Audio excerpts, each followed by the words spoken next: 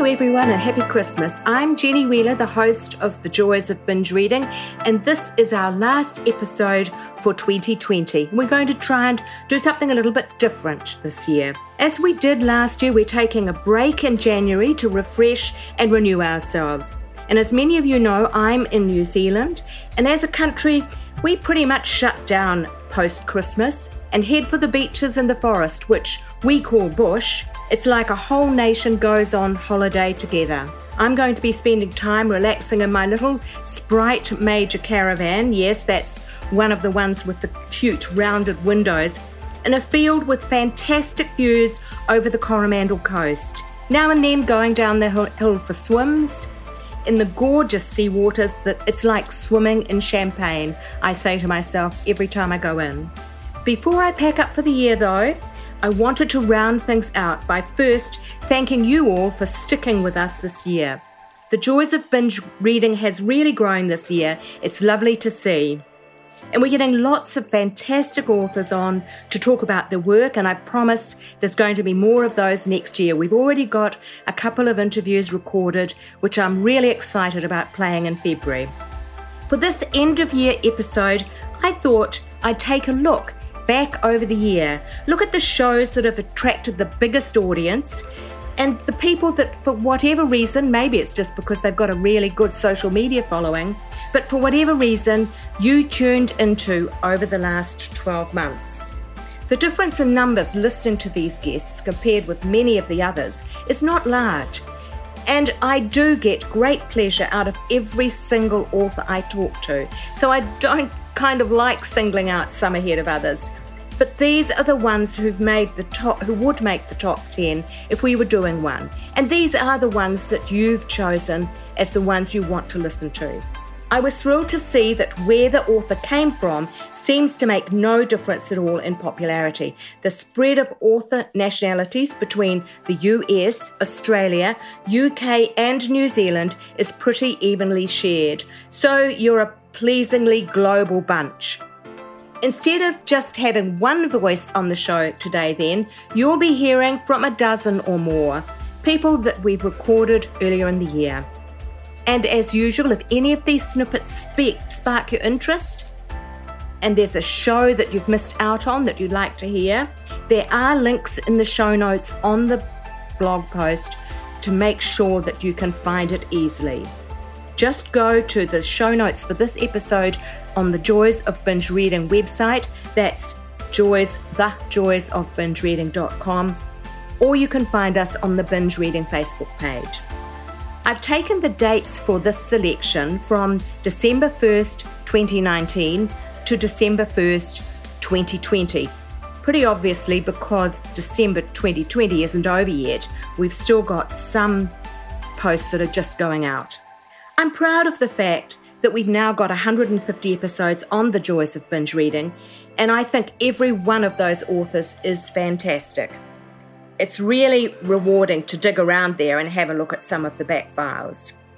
But taking this last 12-month period, there was one author who stood head and shoulders above the rest in terms of the number of people who tuned in to listen to him, and that was Martin Walker, author of the much-loved Bruno, the Police Chief mystery series set in Périgord, France.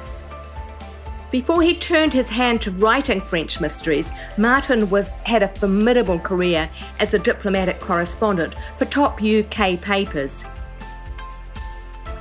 He had some highly entertaining stories about his days working as a correspondent in Thatcher's England, Gorbachev's Moscow and Bill Clinton's Washington.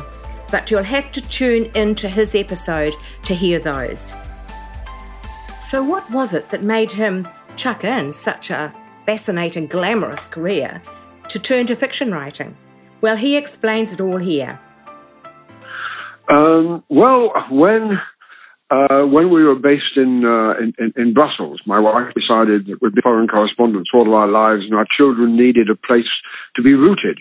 And she decided we should get ourselves a place in the Périgord, which we visited from time to time, where we had some friends who lived. And I became increasingly fascinated by the Perigord, and particularly by the prehistoric caves like Lascaux. And I remember the shock when I first saw it and thought, my God, these people were in no sense primitive. We've been quite wrong about this. I mean, their artistic sensibility was like our own. And so I began researching, interviewing archaeologists and reading books and visiting all the caves. And I wrote my novel, The Caves of Perigord, which is still in print, I'm glad to say, which is really about what kind of human society could have produced Lascaux. You'll understand from that Bruno is a contemporary police chief, but you'll also get heaps of fascinating history in every one of the Bruno books.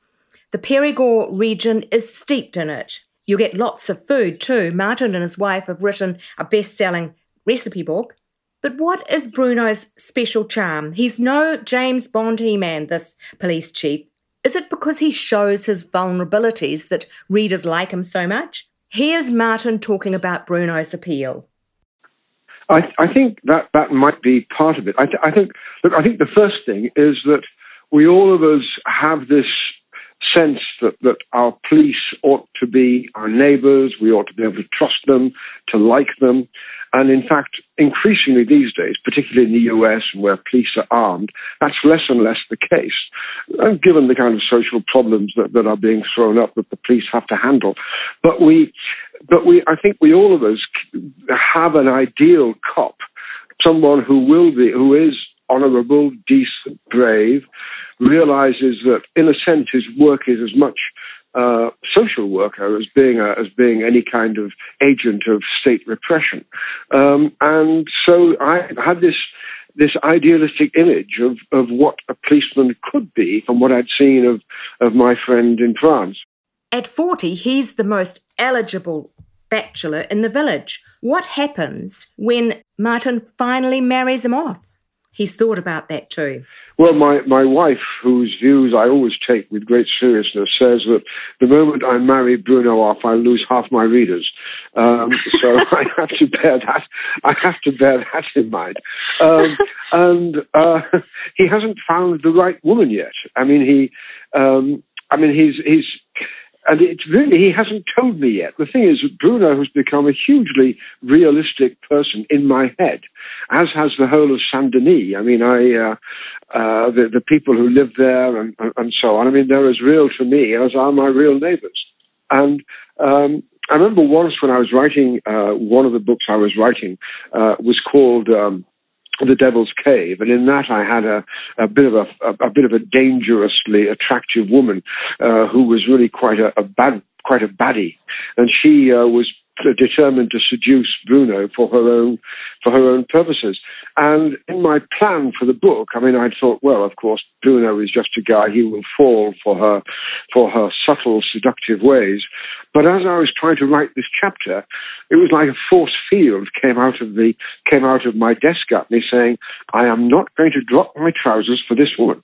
And it was like he had a mind of his own, this character in my head. And so I'm waiting for him to tell me what he's going to do next, Kelly. And if he was doing it all over again, what, if anything, would he change? Well, I'd have endeavoured to meet my wife earlier and to have been married to her for longer, I guess. Other than that, no, not really. I just think that, like so many people of my generation who were born in World War II, we had this sort of extraordinary era of growth and of public free education, and in Britain, free care. I mean, I was just so lucky in all of that. And then in my career, being in Moscow for the end of the Cold War, and then Washington, and I am just so lucky in all the things I've been through, seen, and I think if I have to put anything on my gravestone, it'll be he didn't miss much. Isn't that a wonderful tribute?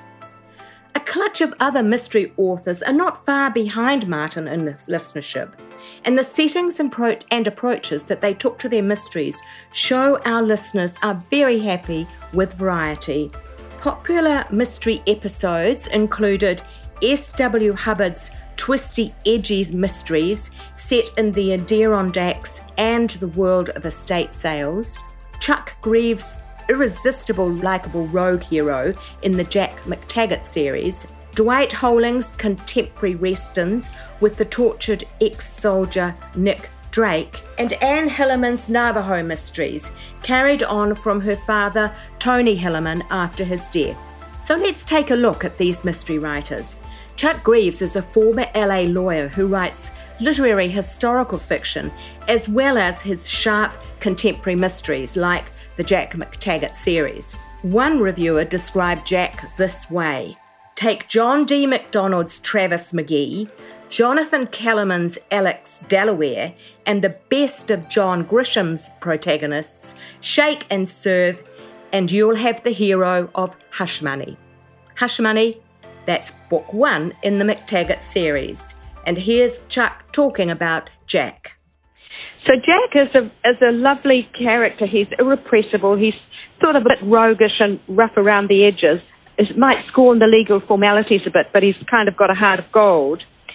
I had the feeling when I was reading it, it's almost like a wish fulfillment thing, that you wished that law would enable guys like Jack to make a living, but perhaps it doesn't. Is there any sort of truth in that suspicion?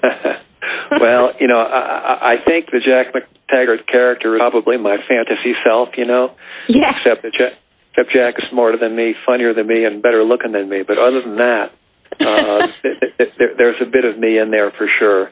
As he explains in this next clip, real life intrudes into his stories more often than you might think, especially if you've had a stellar career with very interesting people in the legal scene in LA. I think I have seen reference to a particular case with the wine story, the Napa Family Wine Company.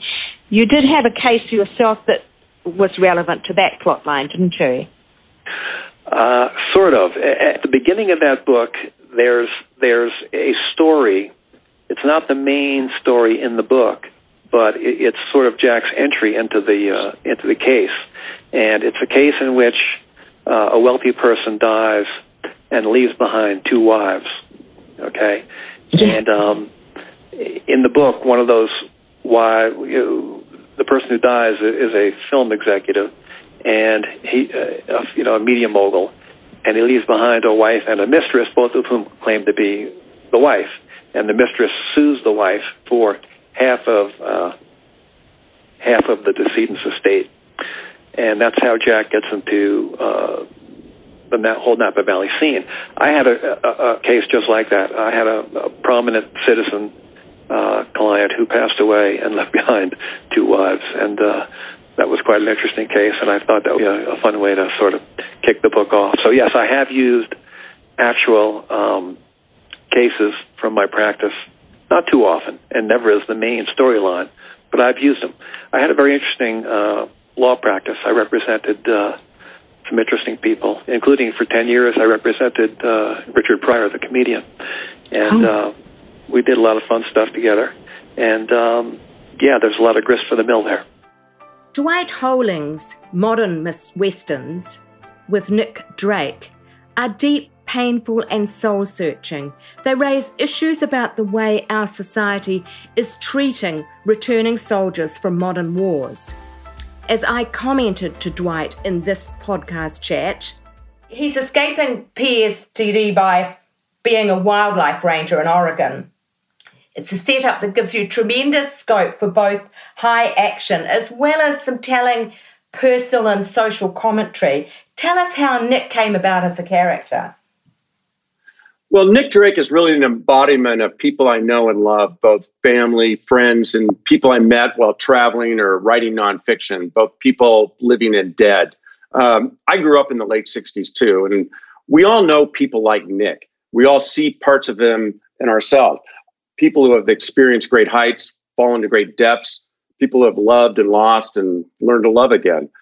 People who have a moral code that helps guide them when facing good and evil. In Nick's case, he's a decorated soldier in a war without rules. He blames himself for the death of all the men in his squad, and their deaths led him to become an addict, where he wound up being held at Walter Reed Hospital for treatment of what is now called PTSD.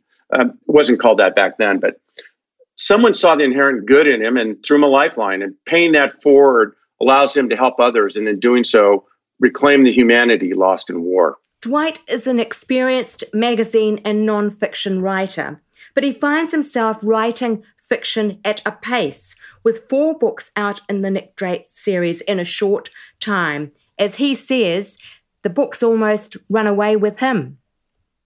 There's a few reasons for this breakneck pace, and one is the characters themselves. They're speaking to me really loud and clear right now, and as soon as one story's finished, the characters are telling me about the next. The second reason are my readers.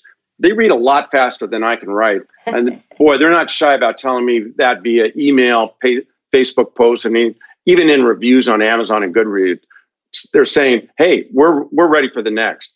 The third reason is I love doing this. I love writing. I love connecting with readers and hearing what they think. I love the online community I'm part of. It's a big international community of other writers, bloggers like you, editors, photographers, cover designers, and of course, readers. Momentum is an important component in each of the Nick Drake novels, and I'm striving to mimic that in my writing habits as well. And he tells a great story about the romantic idea of writers that he consumed from his grandfather. Yes, well, my mother's father, my grandfather, who I'm named after, his name was Dwight Mitchell Wiley, and he was a short story writer back in the 30s and 40s. He wrote for the Saturday Evening Post and McCall's and periodicals like that. His stories, his genre was light, romantic, humorous pieces. And he was good at it. I mean, they're just great stories for the time. One day, the call from Hollywood came and he was hired to write a screenplay. And he became part of the Paramount scribes. And among them also was Raymond Chandler, the great detective writer, Philip Marlowe's creator. And they would hang around and together. And my mother tells the story of them in their bungalow waking up in the morning. And there was Raymond Chandler asleep on the couch, still wearing the white gloves he liked to wear when he played poker and drank gin. And it was just this fabulous story. And that always stuck with me about this romantic idea of the writers, you know, living in Hollywood and writing screenplays and writing for magazines or writing novels. No doubt it had an influence on me. And whether I inherited the talent from my grandfather or not, I don't know. But it makes for good memories, that's for sure. Anne Hillerman has done something extraordinary in taking over the hugely popular Navajo mystery series from her father, Tony Hillerman, after his death. Her dad was, as the New York Times noted in his obituary, quotes, a rare figure, a best-selling author who was adored by his fans, admired by his fellow authors, and respected by critics. What a legacy to follow in. She's now 5 books into her part of the work, all of them New York Times bestsellers in their own right. Anne explains where it all started. Well, my father started the mystery series that people have loved for a long time, 50 years ago. He came up with the character of Joe Leaphorn, Navajo detective. And in that first book, really he hadn't intended to write a series about the Navajo Indians. He had always loved mysteries. And so his idea was that he would bring in this interesting character and do a setting that people weren't familiar with, and that would give his books a little something different. And so The Blessing Way came out in March 11th of 1970, 50 years ago. And I mean, it's amazing. So how did she get the idea to continue her father's legacy? My background was nonfiction. And so I had been working on a nonfiction book about the places in the Navajo world that my father wrote about, places that he visited and loved. My husband and I, my husband's a professional photographer, he and I had spent, I guess, about 2 years traveling all through Navajo land, talking to people, taking photos. And so I was almost done with the book when my dad died. So my husband and I finished the book, and a year after my father's death, the book was published. And my husband and I did a little book tour to libraries and bookstores, and we're talking about the book. And every time I would do the talk, the first or second or maybe third question would be, so are there any more books in the series? Was there something that your father was working on that was at the publisher, something another editor could finish, a collection of short stories? And I would say, no, sorry, my dad really took care of business before he died. And then the person asking the question would say, oh, I love those characters. I love those stories. Oh no, this is the worst news I've ever heard. And I heard that longing for those stories so many times. And at the same time, of course, I was dealing with my own grief at my father's death. And after a while, it dawned on me that just like those fans, besides the missing my father, I was thinking, and no, how can it be that there will be no more Jim Chee, Joe Leaphorn stories? I can't, this just isn't right. So I had never written a novel, but I thought, well, I could give it a try. And the worst thing that happens is that I use up a few years of my life, and then I get it out of my system. So I guess those things were kind of the combination that led me think maybe I could continue the series. Others in the thriller genre who proved highly popular were thriller authors Michael Rowbotham and Ian Austen. Michael's Heartstoppers include The Secret She Keeps, a stolen baby thriller made into a 6-part TV series. Quite a few of you have probably seen it. And the Cyrus Haven series with Evie, the girl who has an unusual ability to tell when people are lying. And before you say, oh, that sounds a bit far-fetched, Michael explained to me that this is a real thing. Here's Michael. I mean, I've heard estimates. There are about 1 in 500 people have an 80% ability to tell when someone's lying. Invariably, they are people that have spent decades working in the prison service or the police or child services or even school teachers. I mean, if you're lied to every day, you get a pretty good antenna, about when you're being lied to. They have about an 80% ability. I mean, normally, of course, we have a 50-50 shot is the average, whether someone's lying. Evie Cormack's very young to have this sort of skill, but there is, it's not proven, but there is a growing body of, I say evidence, but people have begun to speculate that when a young person has this ability, it is sometimes because they have suffered such an abusive childhood that they have learned to pick up on the very, very fleeting micro-expressions to keep safe, because, they don't know from one split second if someone is going to hug them or hit them, and it becomes a means of survival to pick up on these sorts of tiny expressions to stay safe. You might find it hard to believe that Michael's intricately plotted seat of the edge of your seat stories surprise him as much as they do you, the reader. He says he comes up with the seed of an idea and then he lets the story unfold. He's as surprised often with the twists and turns as you are. Here's him talking about it.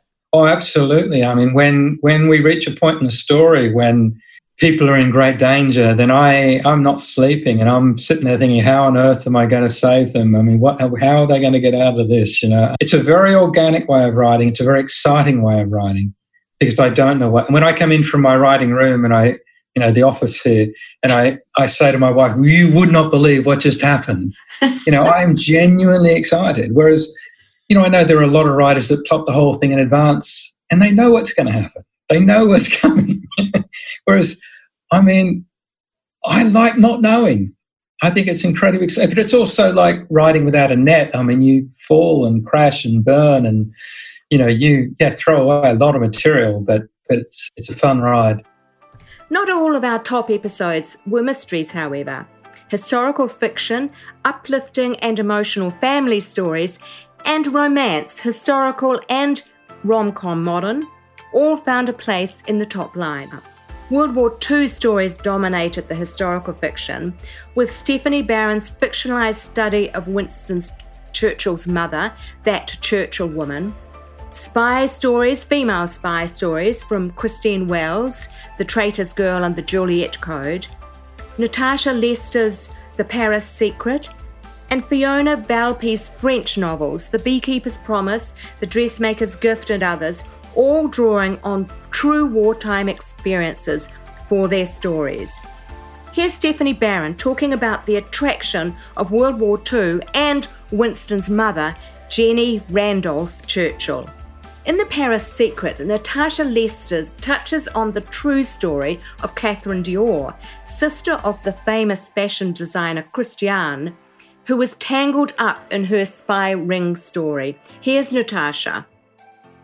I read about Catherine Dior in a book called Les Parisiennes by an historian called Anne Seba, and it's a wonderful book about the role of French women during the Second World War, both those who worked with the resistance and those who collaborated with the Germans. Anne Seba mentions Catherine Dior in that book 2 or 3 times, just in passing, but there was enough in there for me to glean that Catherine did work for the French resistance and that she was captured by the Nazis and deported to Ravensbrück, and that she was one of the very lucky few who survived that dreadful experience at that concentration camp, and that her work for the resistance had been so important that she was awarded a Légion d'honneur by the French and a Croix de Guerre, and also the British awarded her as well because of her work with the resistance. And I just couldn't believe that, you know, she was so heroic. She risked her life, quite literally, for freedom, and nobody has ever heard of her. But we all know about Christian, her brother, who, you know, made beautiful dresses. Whereas really, arguably, Catherine is probably the more heroic of the 2 Dior siblings. And so the moment I read about her in that book, I knew that I wanted to include her in a story somewhere down the track. And so that was probably in about maybe early 2017 that I read that. And I always, you know, like an idea to kind of fester in my mind for about 6 months before I begin seriously researching and writing. So the germ of The Paris Secret was born from that. Melanie Benjamin too covered World War II in her Mistress of the Ritz, a startling tale of goings-on in the famous Paris Hotel during the Nazi occupation in the 1940s. But like several other of our high raters, Melanie also turned to movie history for another of her works, The Girl in the Picture, which examines the remarkable collaboration between Hollywood star Mary Pickford and screenwriter Frances Marion. Says Melanie, that was to me oh my God, the shame of this whole history about women in Hollywood had these. I mean, Frances Marion was the first woman to win an Academy Award for Best Screenplay, and the first person ever to win 2 of them. And she was the highest paid screenwriter of her time, one of the most influential screenwriters in Hollywood history, and no one's heard of her. There are no awards named after her. I find it so frustrating that the women were just as responsible as the men were in inventing Hollywood and inventing the art of filmmaking. And yet it's the men we remember, Cecil B. DeMille, Louis B. Mayer, and we don't remember Frances. We don't remember Dorothy Arzner, and we don't remember Alice Guy Blaché, and all these incredibly pioneering women. And I thought that's what was one major reason why I wanted to write this book, because I really, really felt it's time we remembered these women. And Mary Pickford we may know about, certainly, you know, a name, maybe a face, but we probably don't remember that she was the first female head of a motion picture studio. And that these 2 women together had not just an amazing, what I think is a truly, empowering female friendship, but also a collaboration that resulted in the most popular movies of their time. 100 years ago, 2 women were making the most popular movies in Hollywood. And, that it just doesn't happen anymore. And that I just thought, this story needs to be told as well. Kate Alcott, too, took us inside the sparkle of the star system in Hollywood's golden days in her book A Touch of Stardust, to reveal people like Clark Gable and Carole Lombard on the set of Gone with the Wind. Carole Lombard is the only Hollywood star Kate says that she truly fell in love with. She says of the bombshell actress, I think I discovered her as I went along. But you know what I try to do? With Carol Lombard, Ingrid Bergman, or any of the major true life characters, I do as much research to give me a really strong sense of connection of what they actually truly said. So I use some of the things that they said in their words and weave it into the story. So that's been a part of building. And when I saw some of the things Carol Lombard did, she was a real hoot. And I would have loved to put my feet up and have a talk with her.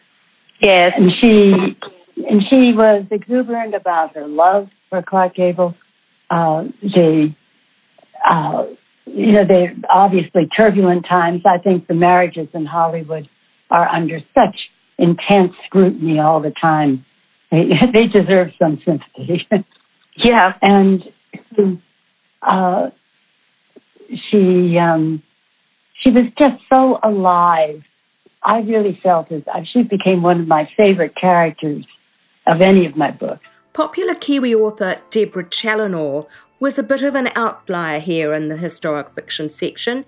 She wasn't World War II, she wasn't Hollywood movies, but her top-ranking book, The Jacaranda Tree, highly popular in New Zealand and Australia, the story of an exotic dancer in the 1960s Sydney nightclub scene, different from everything else on the list, but still making the top 20. It wouldn't be a year of pandemic without some heart-wrenching emotional women's fiction, and Barbara Hannay and Nikki Pellegrino both made the top group, with stories that make you want to laugh and cry. Here I am asking Barbara about her business of writing uplifting stories. Yes, you say on your website you've got a mission statement that as a romance writer, you want to give readers an uplifting, heart-wrenching fantasy while keeping it believable. And I wondered if you could explain to us a little bit how you managed to do that, keeping the fantasy element but also making it believable. Well, first of all, I'll work on the emotional element first, because I do think readers like to have their emotions engaged. So I always try to make sure there's a situation that I know will be an emotional one, whether it involves, often it involves some kind of loss for one of the characters. They've lost their job, or a broken relationship, lost a loved one, or there's been a serious mistake they've made in their past, something that will be very involving at an emotional level. I try to make it believable by making sure my characters are well motivated so that whatever they do, you understand why they're doing it. But I think for me, the fantasy level probably comes from the, just being swept away by the whole romance of falling in love, but also the settings. I don't go in for wealth and billionaires and all that sort of thing so much. The fantasies I create are more about going to a different place, a place that might be different for the reader who might be busy in the city, hard at work, traffic and all the rest of it. I suppose I try to make my settings a bit like a faraway dream space. Nikki Pellegrino, another top-selling New Zealander, is known for her food, fun and romance formula set in Italy with lots of sunshine and laughter.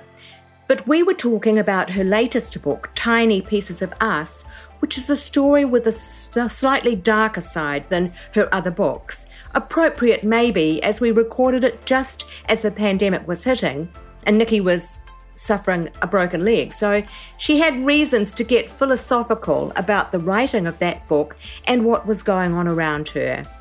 It was teaching her a few things about life. Here she tells us what they were. In a weird sort of way, I think I've learned the lesson that my character in Tiny Pieces of Us learns, that you can't live a safe, small life without any risks, because the outside world is going to come in and change things for you. Yeah. So really, you might as well take those risks that you really want to take. And, you know, I'm risking failure, which you never really want to do. No one likes the idea of not being good at something, but you might as well do that because life is just going to come along and change stuff for you anyway. I never, ever, ever in my life expected something like the COVID lockdown to happen. I thought there might be wars. I thought that there might be disasters, but this was something that I never considered. So now I feel like, anything could happen. So I guess for me, I found level 4 very difficult, partly because of the broken leg and I've got elderly, frail parents in the UK, and I don't know when I'll be able to see them again, or that, you know, that they're going to be okay, because things in England are still very, very seriously wrong. And so to try and create some positives and take charge of my life and make some changes became really important to me, because I feel like we're all being buffeted by these things we can't control, and we all need a little bit of control in our lives. We've got 2 romances to round out this year's list. Lucinda Brandt's Georgian historical romance and Bronwyn Sell's contemporary rom-com Love Struck, set in a tourist resort in the Whitsundays. Lucinda's been described as giving the golden age of romance a modern voice, and her Roxton series is now up to 8 books and growing. Here I ask her about the genesis for the series. The one that is on your website that's free for download is Midnight Marriage. That is based on real events. A secret midnight marriage establishes a dynasty. And I was fascinated by that as well. What were those real events that are at the back of that whole story? Well, I read Stella Tilliard's book Aristocrats, which was based on the Lennox family, which is the first Duke of Richmond was an illegitimate son of Charles II, and his son was married off to settle his a gambling debt. And he was just brought into a room, and this girl, who I think she was 12, because that was the age of the consent that girls could marry, and they were married off there and then. The gambling debt was settled, and she was sent back to the nursery, and the boy was sent off on the grand tour.